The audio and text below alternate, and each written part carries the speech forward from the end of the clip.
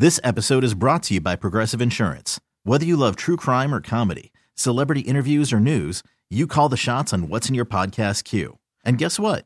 Now you can call them on your auto insurance too with the Name Your Price tool from Progressive. It works just the way it sounds. You tell Progressive how much you want to pay for car insurance, and they'll show you coverage options that fit your budget. Get your quote today at Progressive.com to join the over 28 million drivers who trust Progressive. Progressive Casualty Insurance Company and Affiliates. Price and coverage match limited by state law. Hiring for your small business? If you're not looking for professionals on LinkedIn, you're looking in the wrong place. That's like looking for your car keys in a fish tank. LinkedIn helps you hire professionals you can't find anywhere else, even those who aren't actively searching for a new job but might be open to the perfect role. In a given month, over 70% of LinkedIn users don't even visit other leading job sites. So start looking in the right place. With LinkedIn, you can hire professionals like a professional. Post your free job on linkedin.com/recommend today. No one is more locked in. From Thursday to Monday, no one is more locked into the NFL than First and Pod. Hosted by Danny Parkins and Andrew Filippone. All right, well, tonight's and this morning's First and Pod is going to be a little different. Thanks for hanging out with us. Coming to you after Commanders and Giants, controversial ending. I'm Danny Parkins. Subscribe, rate, review. Andrew Filippone went to Carolina for Steelers-Panthers, and we don't know where he is. We had heard from him. We had been texting. He had commented on the rundown. Now he's a damn no-show. So I'm going to go solo, at least until he joins. No big deal. Again, subscribe, rate, review every team, every week, every game. We had a triple header on Saturday. We'll go quick on those games at the end. But starting with Sunday Night Football, few things. It doesn't ever matter, but the NFL clearly has an officiating problem.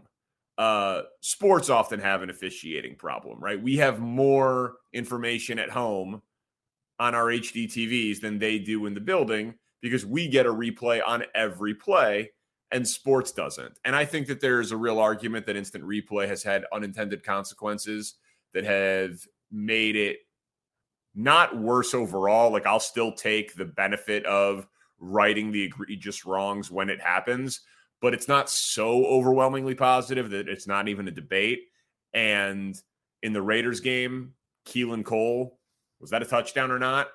I have no idea. And the best angle we saw of that play looked like it was from a camera positioned atop the Bellagio.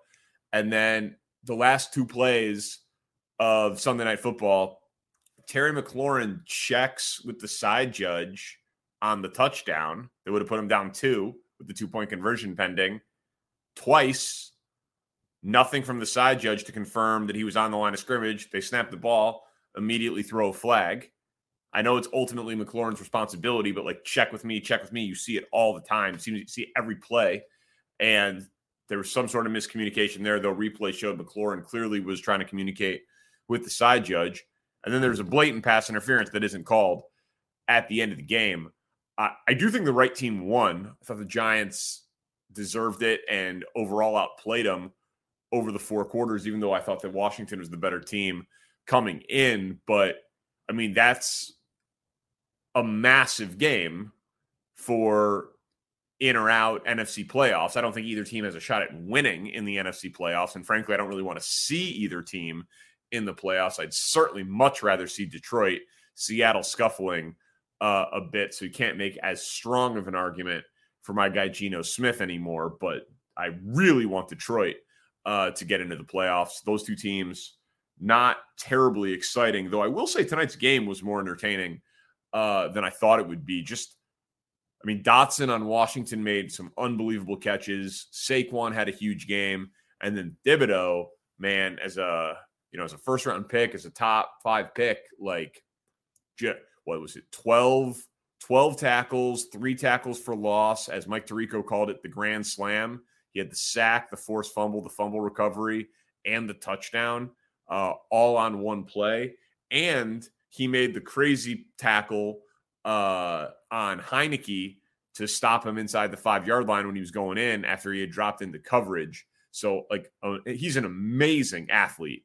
And, we talk about the talent overall on the Giants roster having a ways to go, but that dude looks like a foundational, future perennial Pro Bowler type of piece. So more entertaining game than I thought. Still would rather see Detroit in the postseason over any of those teams. And horrid officiating were my takeaways from Sunday Night Football. Obviously, we'll be going faster through these games without Pony. So we can start with the other game that I just mentioned there, given that it was the other game with the really weird officiating moment today on that Keelan Cole play. Raiders-Patriots. I mean, other than the Cole touchdown that maybe was, maybe wasn't, it's one of the craziest endings ever and one of the dumbest endings ever. And I don't know if it was a big enough game for it to be referenced like Leon Lett when he dropped the ball before crossing the end zone. But a lot of the regional action had cut away, and so people were kind of catching that game. And then obviously red zone, and now we just live in a highlight society. And it was the Patriots and a Belichick coach team. Like Jacoby Myers, credit for speaking to the media. He said he was just trying to make a play. He said he knew the game was tied. He said he knew that the instructions were not to lateral. He just tried to be a hero. He's like, I saw Mac Jones. I thought he was open. Dude, you were throwing to the slowest guy on the field 55 yards away from the end zone. Like, what was Mac Jones going to do? Do a forward pass? Belichick said that he didn't call for the Hail Mary there because he couldn't even reach the end zone from where the ball was snapped. Like, what were you doing? It was one of the most dumbfounding decisions ever, and it'll be remembered as such. But I did think this was interesting.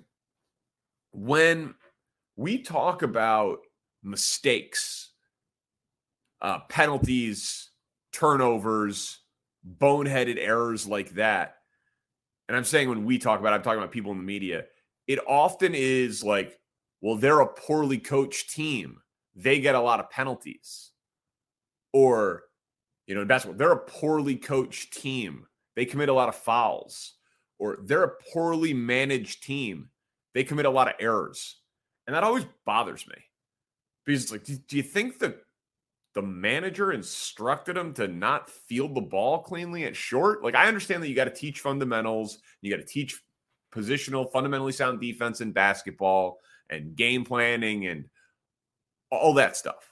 I get it. But I love that one of the dumbest plays we've ever seen in football happened to a Bill Belichick coach team. And after the game, he's like, yeah, we talk about situational football every week. That wasn't the play. Obviously, we got to do a better job at it. We'll do better next week. But he knows that is 100% on the player. Like, that is, we can make all the Patricia jokes we want and the Joe Judge jokes and the Patriots coaching staff and this Bill lost a step or whatever the case, bad general manager. He's nothing without Tom Brady. Bill Belichick knows the rules and he coaches his teams to be situationally smart. But that play was it was on the player. And it's not in any way a reflection of the coaching staff. But I think that we often make it a reflection of the coaching staff when we talk about it. Jaguars-Cowboys is the other game that ended in a walk-off, right? So Chandler Jones gets that weird play that ends the game for the Raiders. And then Jaguars were down 27-10, storm all the way back, force overtime, win the coin toss, go 3-and-out, and then force the pick six of Dak Prescott, 40-34 Jaguars. Pony's not even on to stunt. We said on the last pod that we were going to do a mutually agreed upon on every Thursday pod after Thursday Night Football. We're going to pick a bet for the Sunday slate that we can either eat crow on or brag on Sunday.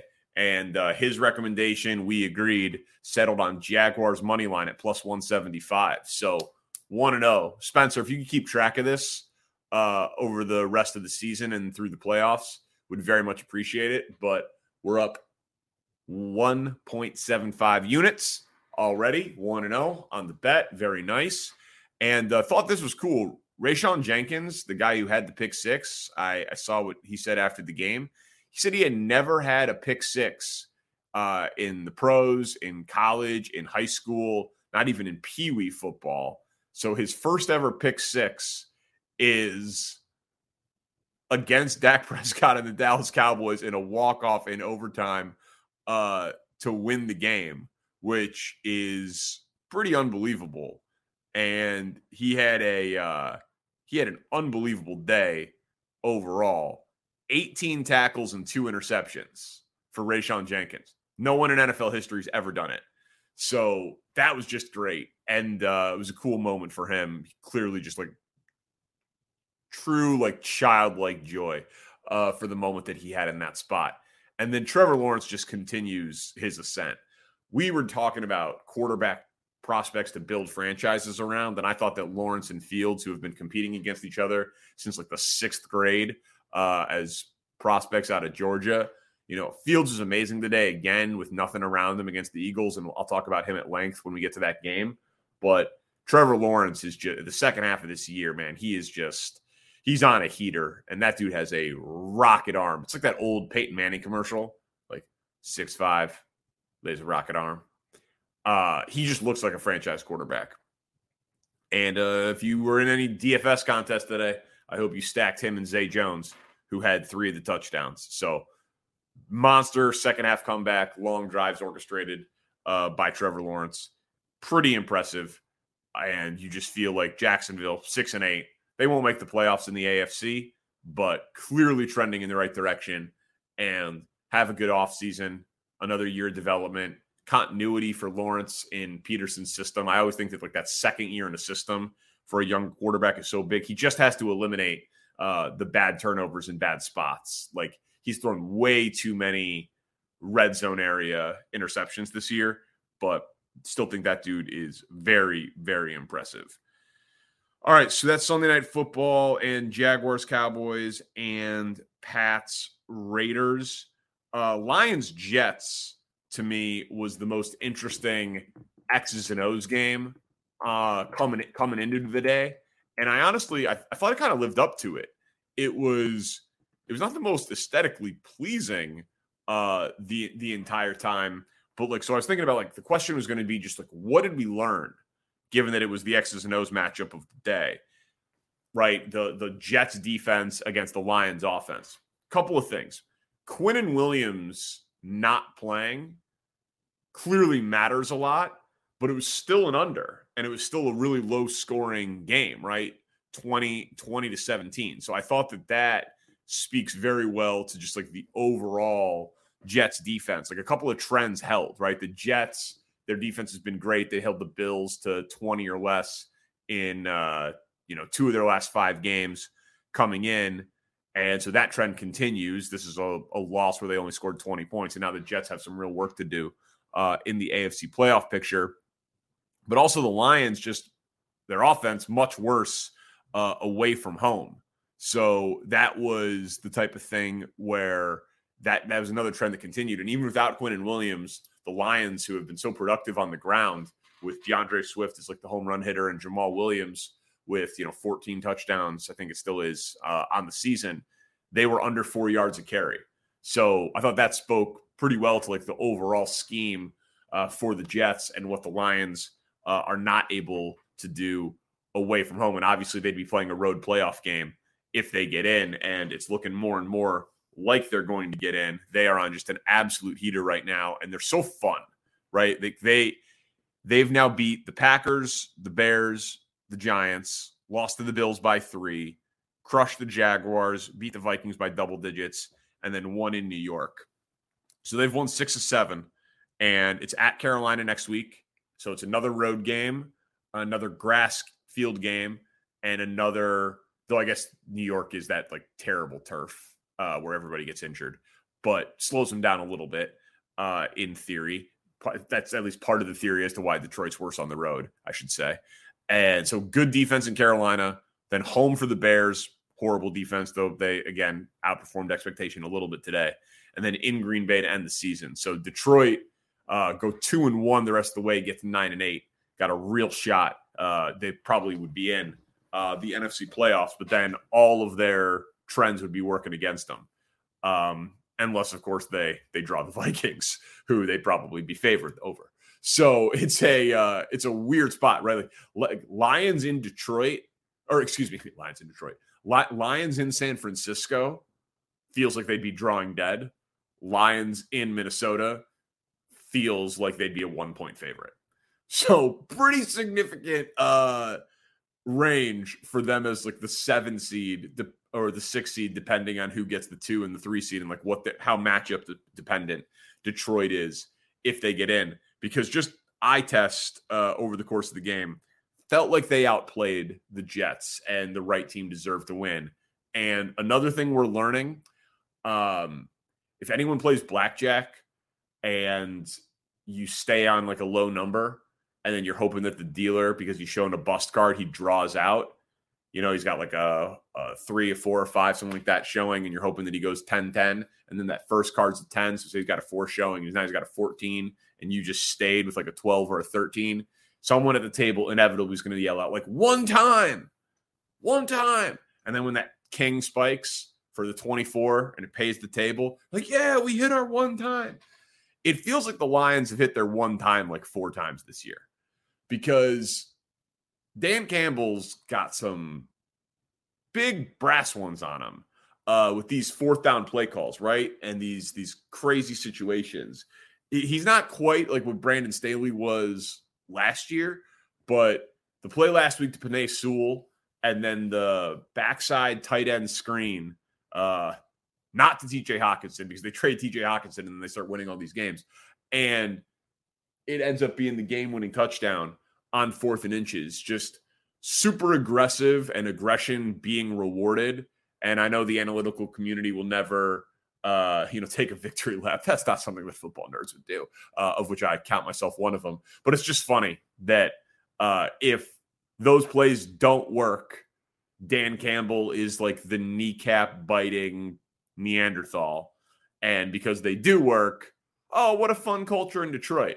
But no love for the aggression on going for it on 4th down. So I just thought that I don't know how many 1 times he has left. Like, it's weird. Like, the Lions could finish 9-8, make the playoffs, be everyone's darling pick to take a huge leap next year, because they have the Rams pick coming back. So they'll add 2 first-round picks to it.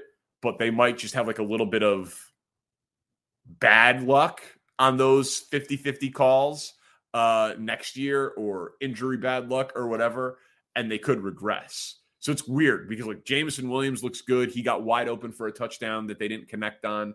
I feel like they've had a lot of things go their way in the last 7 weeks, and they also had close losses, right? I mean, they lost to Philly by 3, Minnesota by 4, Seattle by 3, and Miami by 4. So like Detroit's in a weird spot where they're 7-7 after starting 1-6, but like a very optimistic, glass half full, like maybe homerish Lions fan could be like, yeah, but we could be 10-4 right now. But even in this winning streak, they've had some real 50-50 things go their way, which is the NFL. Everybody's so damn close to one another. But it's just going to be interesting when people talk about them next year. Are people going to look at them as like a team that got lucky or a team that got unlucky? But clearly they'll be a team that finished hot, so they're going to have a ton of buzz. But I think it's been a little bit of both for them this year. This episode is brought to you by Progressive Insurance. Whether you love true crime or comedy, celebrity interviews or news, you call the shots on what's in your podcast queue. And guess what? Now you can call them on your auto insurance too, with the Name Your Price tool from Progressive. It works just the way it sounds. You tell Progressive how much you want to pay for car insurance, and they'll show you coverage options that fit your budget. Get your quote today at Progressive.com to join the over 28 million drivers who trust Progressive. Progressive Casualty Insurance Company and Affiliates. Price and coverage match limited by state law. Odyssey is giving you a chance to win a trip to London to see Taylor Swift at the Eras Tour. It's Tay in the UK. Hey, it's Taylor. Just download the free Odyssey app, log in and listen to a participating station for a minimum of 60 minutes to get your daily entry. And you could win a chance to fly off to London with 3 friends and see Taylor. I can't wait to see you at the Eras Tour in London. For more, go to odyssey.com/Taylor. Tay in the UK. It's on the Odyssey app. Thanks to Republic Records. This is a national contest.